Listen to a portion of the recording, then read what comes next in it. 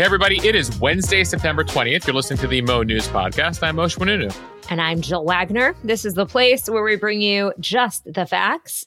And we read all the news and read between the lines so you don't have to. Jill, I just want to begin by saying thank you for that incredible Send-Off to Fatherhood podcast, I believe it was titled. Definitely a number of surprises in there, and so appreciate you going above and beyond to reach out to some of the loved ones in my life and some of the more interesting experts in parenting, fatherhood, I did not expect to hear from in the pod. Could I really do a podcast and not include Jerry Seinfeld, Scott Galloway? Who else did I go? Andy Cohen from Bravo. Was it Chris Rock? Chris Rock in there as well? Yeah, no, it's the first podcast ever that included my mother and Chris Rock, and I'm grateful to you. Anyone who hasn't listened, Jill put it in the feed yesterday. It's the podcast right before this one, and it was a total surprise. So I really am very appreciative of everyone who participated in it. And you for being the maestro behind it. It was my pleasure. And as I said to you on the phone a little bit earlier, this is big. You're about to be a dad, and I wanted to really honor it. Well, I appreciate that. By the way, I'm recording this from WeWork, where, I don't know, as soon as tomorrow, I might not be here for a little bit. By the way, Mo News, our headquarters, we have a partnership with WeWork. We're loving our new home here. And there's an opportunity for any of you out there to get a desk or rent long-term offices. And we have a special deal for the Mo News community. Right now, 20% off your first 6 months for WeWork All Access with the code MOWORKS20. You can check it out in the show notes. All right, let's get to some news here. The crisis at the border. Illegal crossings are once again on the rise, with 7,500 migrants stopped on Sunday alone. On to presidential politics. Donald Trump is skipping the second GOP presidential debate next week. What will he be doing instead? Not a surprise he's skipping the debate, but where he's going to be, sort of surprising. And it all comes as a new poll shows that Donald Trump is 1 point ahead of Joe Biden in a direct matchup. We're also going to recap all of the action at the UN General Assembly. Yeah, we had Biden, we had the Iranian leader, we had Zelensky on day one, so a lot to get through there. Overseas, Japan says the country is turning gray. We'll explain.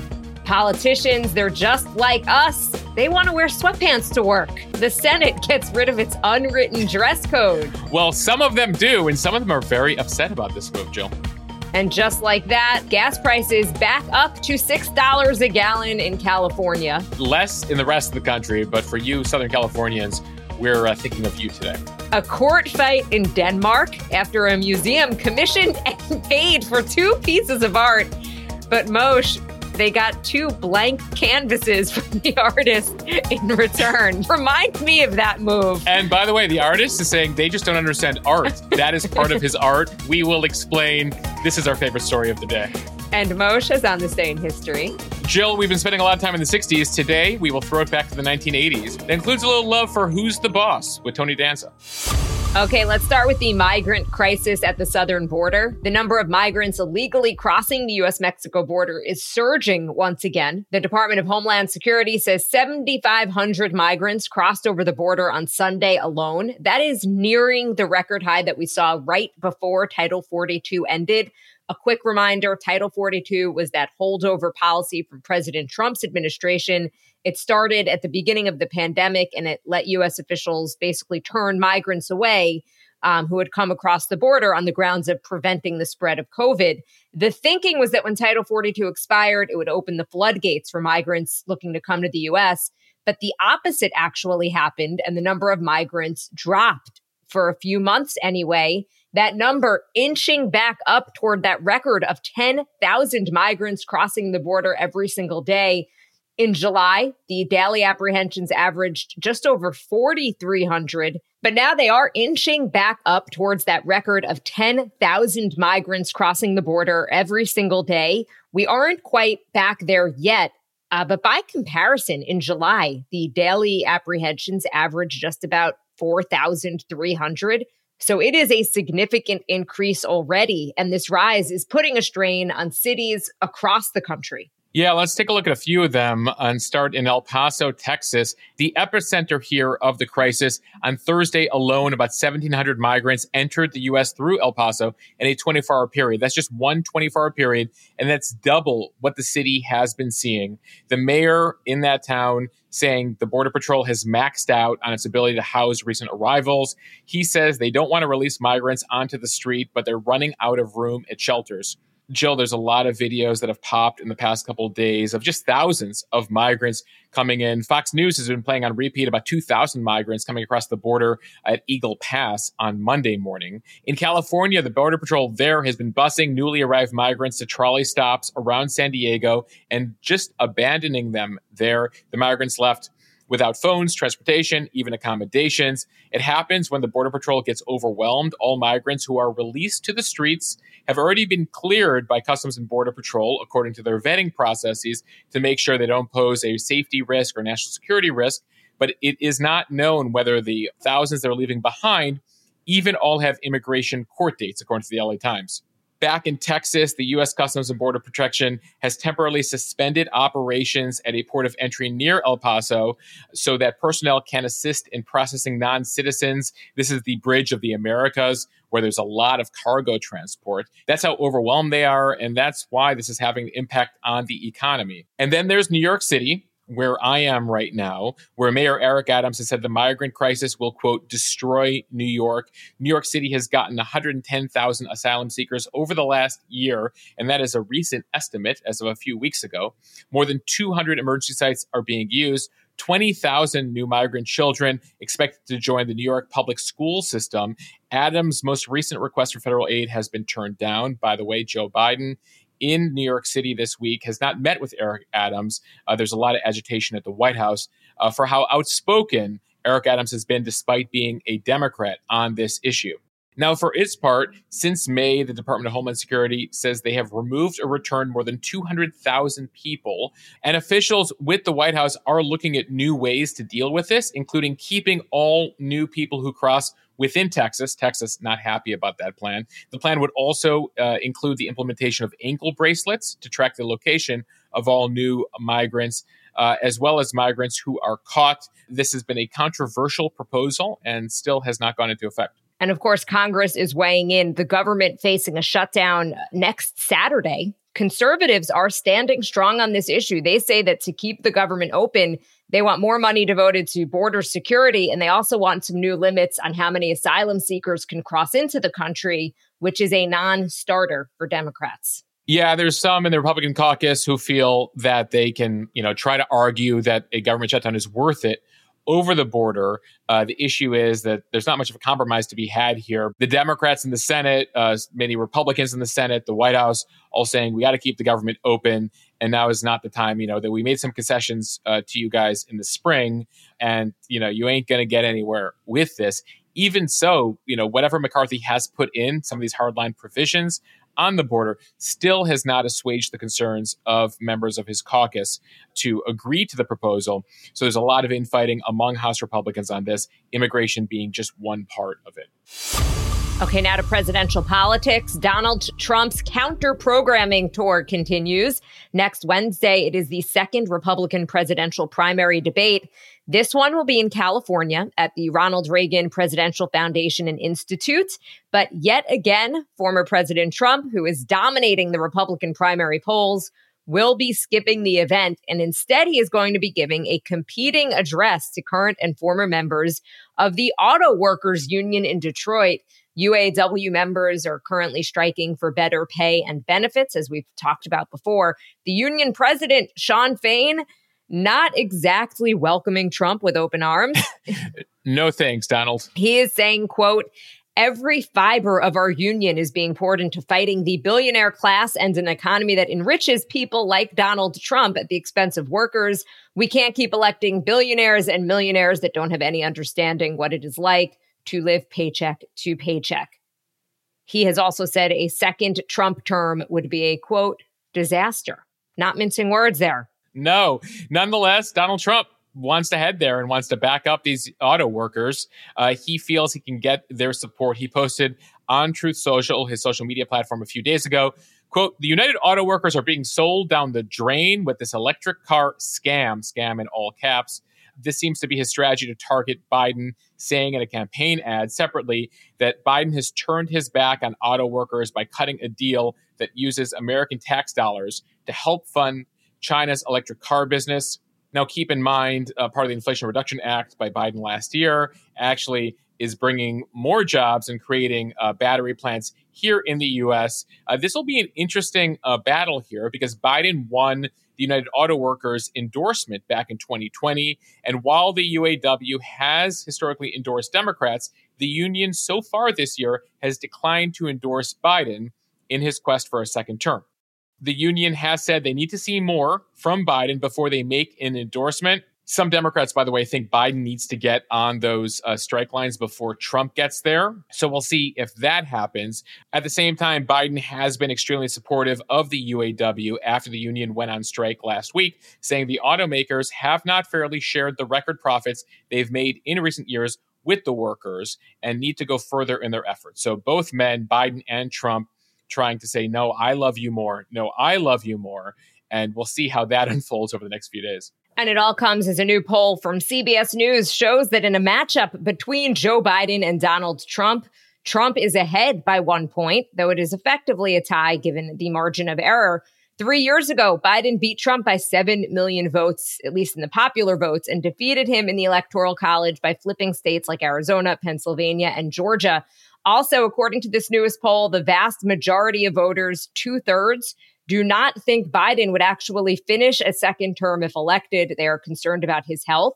Biden is 80 years old. Trump is 77, so he's only 3 years younger. But voters are far more likely to think that only Trump and not Biden has the cognitive and mental health to serve. Yeah, so by the end of a second term, Biden would be 86, Trump would be 83. But the concerns are much more significant for Biden here on the age front. You've seen, we did a bit of this over on the Instagram feed over the weekend. You're seeing columnists who've been very friendly to Biden saying, might be time to hang it up. Who wants to have a conversation with him? Especially as they're concerned that Kamala Harris will be made an issue here. She is unpopular among independents and among swing voters. And there's concern that she will be the focus here, as Biden is already the oldest president in history and strives to even break new records when it comes to how old a U.S. president can be. Now, Trump is far and away the front runner in the Republican field. Hence, as we mentioned earlier, he's skipping the second debate next week, as he did the first debate.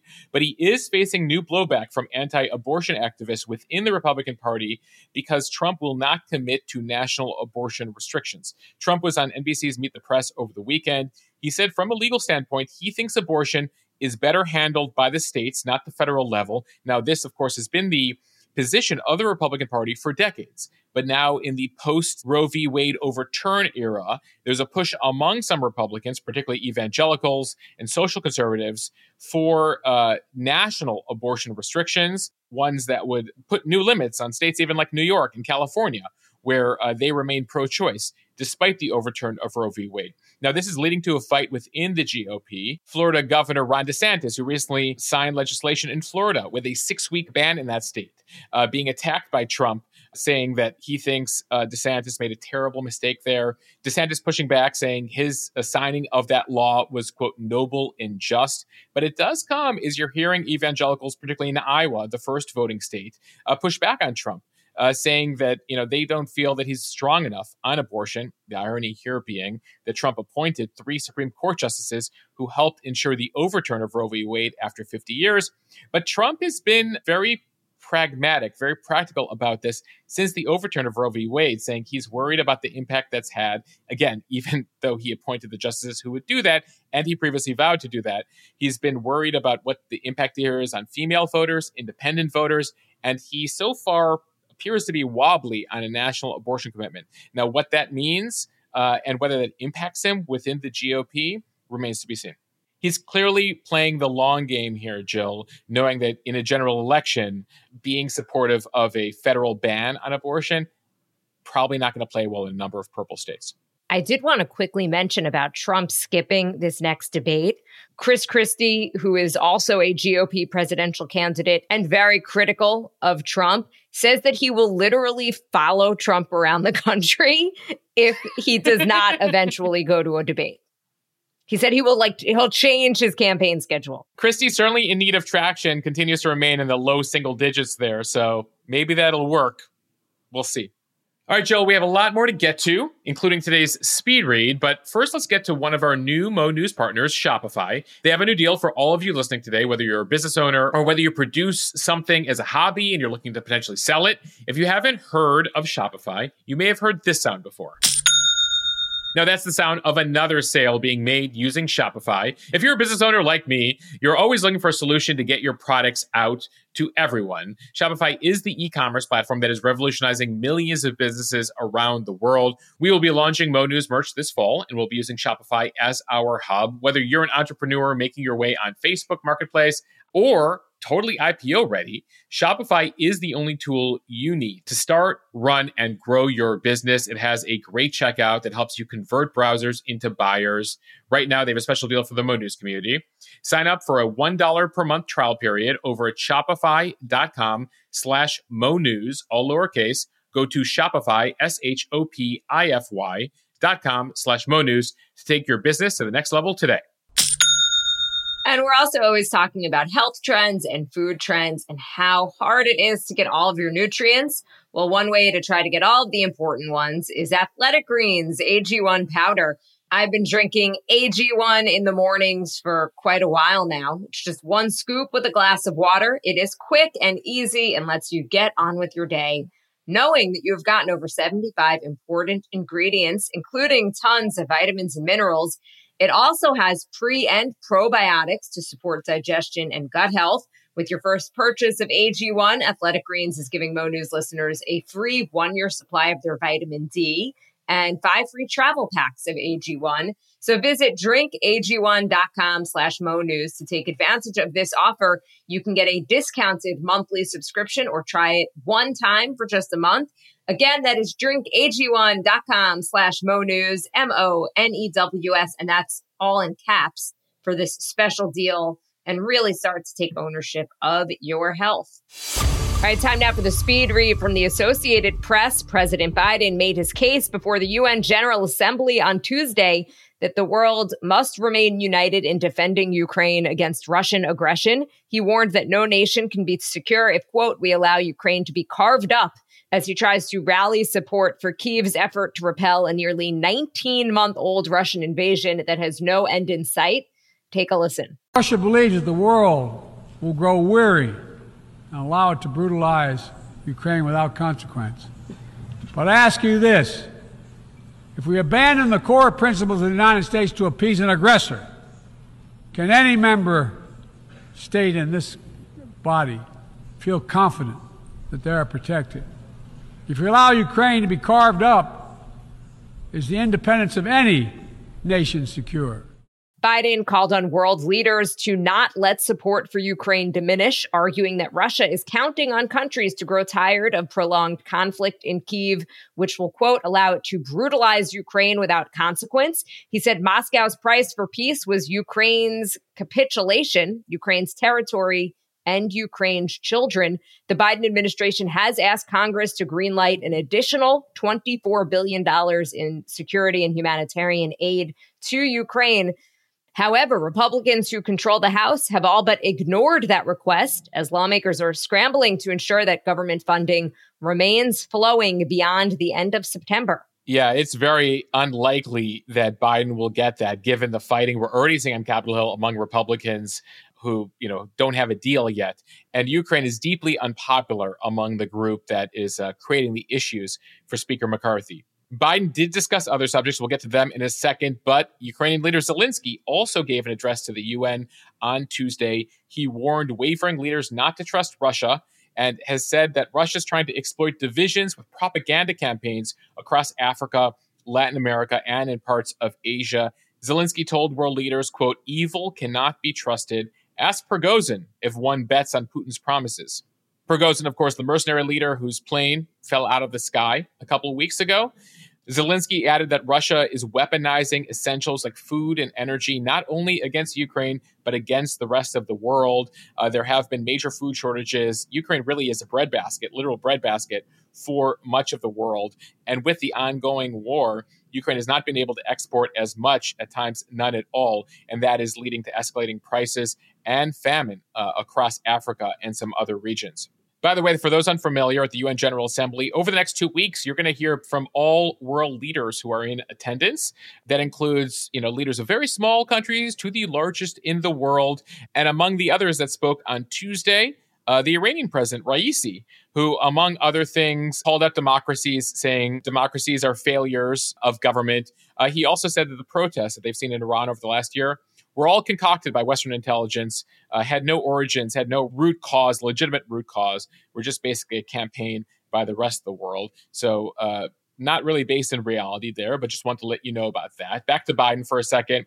He also addressed China in his speech on Tuesday and said that he's going to be clear and consistent on China, that he seeks to manage competition between China and the U.S. so it does not dip into conflict. He said that he is for the U.S. de-risking with China, not decoupling with China. So effectively an acknowledgement that the U.S. and China have to sort of reluctantly hold hands as they manage the global economy. He specifically says that the U.S. is looking for China to work on climate change issues. And he talked about climate a lot in his speech.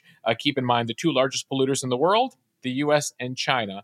And so that was a focus of his speech, hoping that the two nations can come to some sort of agreements to help curb CO2 emissions. By the way, even though the UK Prime Minister is skipping the UN, Prince William is actually in New York City. He is here for all sorts of climate meetings, and apparently he went on a secret morning run in Central Park. Imagine seeing him if you were out walking your dog or going for a run. It's part of the color of being in New York during UN week. The people you will see, the people you may run into. Also, there were some videos last night on TikTok, Jill, of people asking around in the city block with a whole bunch of ambulances and sirens saying, what's going on here? Is there some sort of emergency? And somebody's like, no, it's just Joe Biden getting dinner around the corner. Secret Service has the block locked off. New Yorkers could be so jaded, right? I feel like people will jaywalk the Secret Service because they don't even care. They'll yell at the Secret Service, like, I live in that apartment. I need to get there. I don't care who's there. I don't care if Joe Biden is there. Let me go home, Secret Service. So that's the thing. Prince William, Central Park, is he getting in someone's way? Joe Biden, is he getting in someone's way? This is known as a week in New York, which is very inconvenient because of the just incredible amount of security happening. Because, you have the majority of the world's leaders just, going to dinner, going to breakfast at hotels. In some lighter political news from the Washington Post, as they put it, breaking news relevant to only 100 Americans, the U.S. Senate will no longer enforce its dress code for members. Senate Majority Leader Chuck Schumer recently directed the chamber's Sergeant at Arms to no longer enforce its unwritten, selectively enforced dress code of business attire, handing senators the power to wear whatever they want on the Senate floor. So the Washington Post asks, is this yet another sign of constitutional decadence, or is it a step in modernity for the fusty, antiquated chamber? Either way, it is the best news ever for Senator John Fetterman, a Democrat from Pennsylvania who would prefer to do business while looking like he's on a Saturday morning jog, often wearing hooded sweatshirts and gym shorts. And also Senator Kyrsten Sinema, who's now an independent from Arizona, who often wears denim vests, tiger prints, etc. Yeah, she's been known to be on the Senate floor with a purple wig, Jill. So clearly times are a-changing. There was a time a couple centuries ago when the wigs we were talking about were those sort of official old white wigs that sometimes they still wear in the UK. But of course, things evolve, but not everyone is happy about this. Senator Susan Collins of Maine has joined a number of conservative colleagues in criticizing the new dress code. She says it's too lax, telling one reporter, I think there's a certain dignity that we should be maintaining in the Senate, and to do away with the dress code, to me, debases the institution. She joked that she'll show up in a bikini. Remains to be seen, Jill. Help! Jill, it remains to be seen whether that's going to happen or not. Many conservatives are taking aim at John Fetterman over the dress code.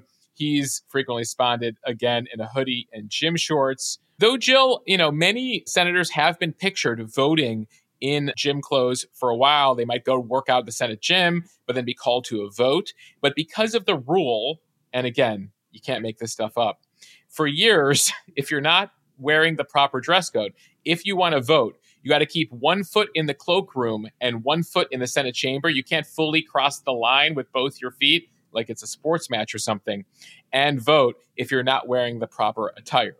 So that's been the rule for a while. And women have been trying to break some of these rules. It was only a couple years ago when they finally allowed women, both in the House and Senate, to wear open-toed shoes and show their arms. That's only been around for a couple years. So while I certainly am not going to volunteer to wear a bikini on the floor of the Senate like Susan Collins, I actually am going to take her side here, not to be totally old-fashioned.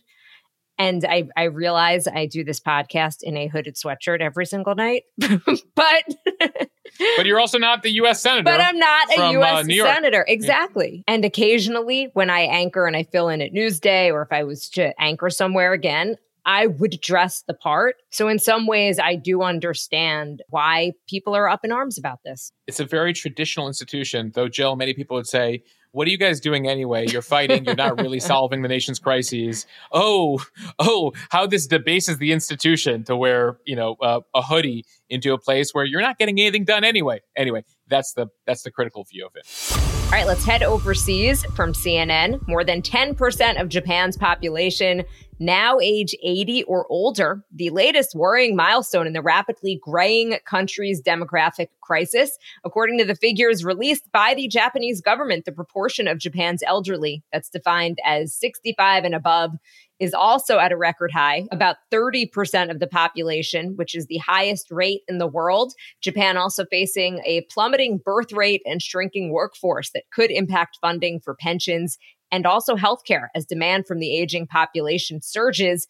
Japan's population overall has been in a steady decline since its economic boom of the 1980s, with a fertility rate of 1.3, which is far below the 2.1 needed to maintain a stable population in the absence of immigration. Yeah, Japan has some of the most restrictive immigration laws in the world. They're loosening them, of course, given this. Now, Jill, this has been a trend for a long time. When I was at CBS a few years ago, we did a story about the disappearing population of Japan. We traveled to towns where the schools have been abandoned because there's no kids there anymore. But these numbers are pretty stark, and various tactics Japan has taken to try to incentivize people to have children have not worked out. The Japanese government has encouraged more seniors and stay-at-home mothers to re-enter the workforce just so things can remain functioning. But that has not been enough. The prime minister of the country recently warning that Japan is, quote, on the brink of not being able to maintain social functions.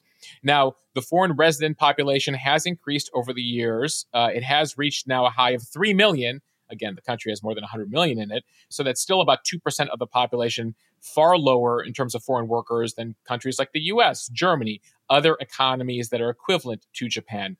So again, Japan, despite its cultural issues, looking at increasing foreign residents, foreign workers, immigration here. And Japan's not alone. This is an issue they're facing across the region. In China, which has specific issues regarding its one-child policy for many years, it only allowed people to have one child because of worries about population. They recently reversed that, but many people in the Chinese population not interested in having more than one kid. This is also an issue in South Korea, Singapore, Taiwan, and even the US, where we're not quite at Japan levels, but we are seeing a shrinking birth rate. So stay tuned for this story and why this matters. Well, if you don't have an increasing population, it's tough to maintain economic growth. So this is a slippery slope, economically speaking, and why, for many countries, they need to figure out new approaches to immigration, legal immigration, in order to preserve their economic strength and growth. Now to the economy here in the U.S. From CBS News, the average price of a gallon of gas in Los Angeles and Orange counties topped $6 a gallon for the first time in almost a year on Tuesday. That's according to AAA.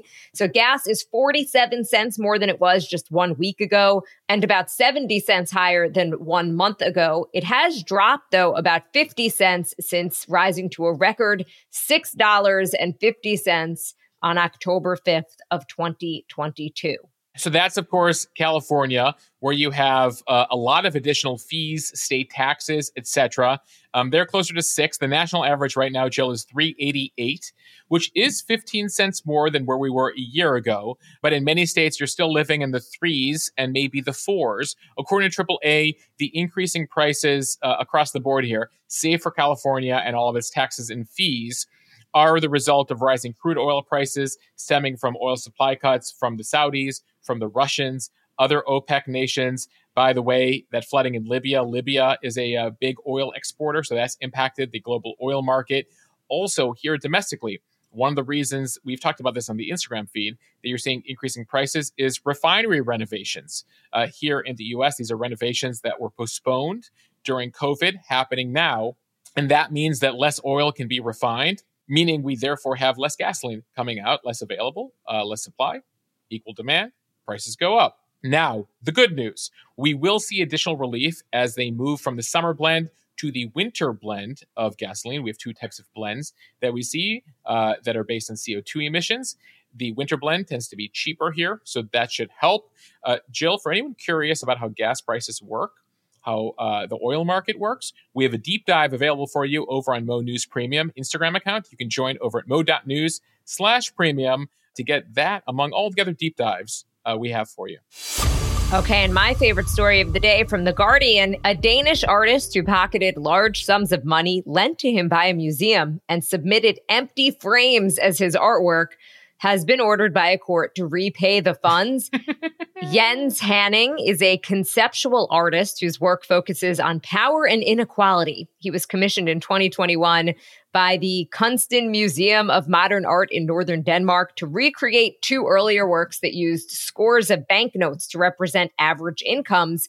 His previous works displayed bills that were fixed to a canvas in a frame. So the museum gave him about $76,000 from its reserves to recreate the artworks. But when the staff unpacked the newly delivered works, they found 2 empty frames with the title, "Take the Money and Run." Well done, Jens. The museums put the new artworks on display, but when he declined to return the money, they did take legal action. So on Monday, a court in Copenhagen ordered the artist to repay the money that was loaned to him, but said that he should still be paid his fee. The court's judgment deducted roughly $5,700 from the full loan amount to serve as his artist's fee and viewing fee, since the museum nonetheless did exhibit the blank canvases in its Work It Out show. This guy. So, how do you define art? Well, Hanning has done some interviews about it, and he's defending his delivery of the empty frames under the title, "Take the Money and Run." This is how he explains it to Danish radio. "The work is that I have taken their money. It's not theft. It is breach of contract, and breach of contract is part of the work. Do you get it?" I get it. Very clever. He continues here. "I encourage other people who have working conditions as miserable as mine to do the same. If they're sitting in some, quote, shitty job and not getting paid and are actually being asked to pay money to go to work, then grab what you can and beat it." He continues here. He was asked to replicate a 10 or 12-year-old work here, right? They said, "We like your work from a couple of years ago. Please do the same. Here's 76 grand. And he said, "Listen, I'm not going to repeat my old work." He said this was a better concept and they just didn't understand. Again, I guess, it speaks to the larger question. You can always ask, what is art? Is this art? And he says that returning the canvas, take the money and run, speaks to the, issues for workers these days, sends a message, and that is his art. Jill, it reminds me of a Saved by the Bell episode from 30 years ago, where Lisa Turtle poses the question, what is art? Is art art? Moshe, as always, I appreciate a good 90s reference. I'm so excited. I'm so excited. That is my response. Another Saved by the Bell reference. Yeah, thank you for the Jesse Spano response to the Lisa Turtle iconic line there. I hope some of you listening today understand that reference from the early 90s, Saved by the Bell. Jill, I have to hand it to Jens Hanning here. Definitely a creative approach.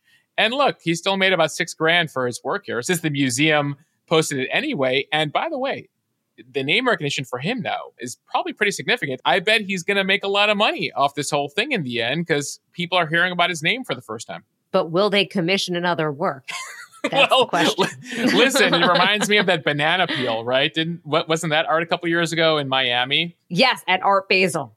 Yes, Art Basel, banana Art peel. Basel, And somebody right. paid for it. Yeah, somebody paid for it, apparently.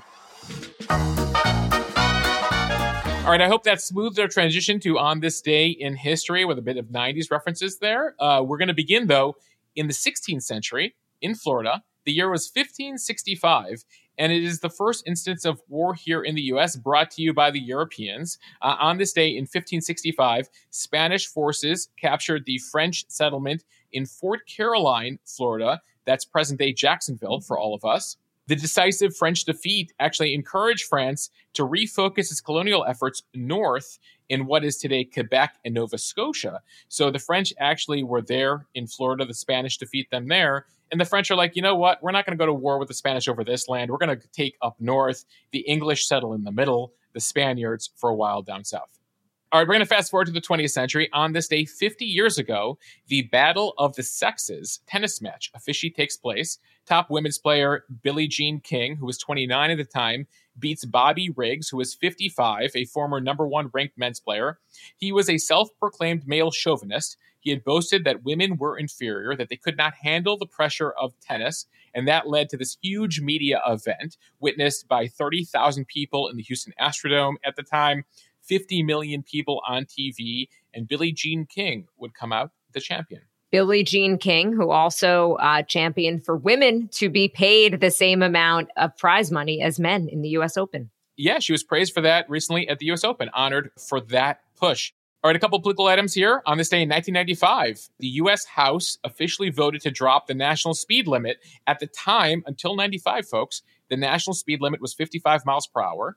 This move in the 90s allowed states to decide their own speed limits, many, of course, choosing to raise them. On this day in 2011, the Don't Ask, Don't Tell policy was officially lifted. Now, this was a U.S. military policy that started in the 90s that was actually a compromise measure. There was a move in the early 90s to ban members of the LGBT community from the military. Bill Clinton, a Democratic president at the time, struck a compromise saying, how about you just don't ask people what their sexual preference is? That became the law called Don't Ask, Don't Tell, and that would be in effect until 2011. All right, now to some pop culture history to close us out. On this day in 1984, two iconic television series of the 1980s premiere. The first,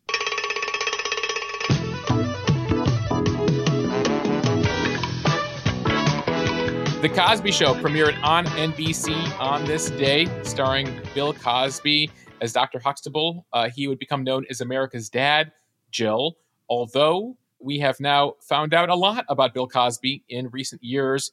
He was sent to prison for multiple instances of sexual assault and rape, though released due to a technicality in agreement that he had faced. He was actually a free man today. Reruns of The Cosby Show were pulled as the accusations around Cosby gained momentum, but they are still available for purchase or rental on Amazon. Are they paying you for that?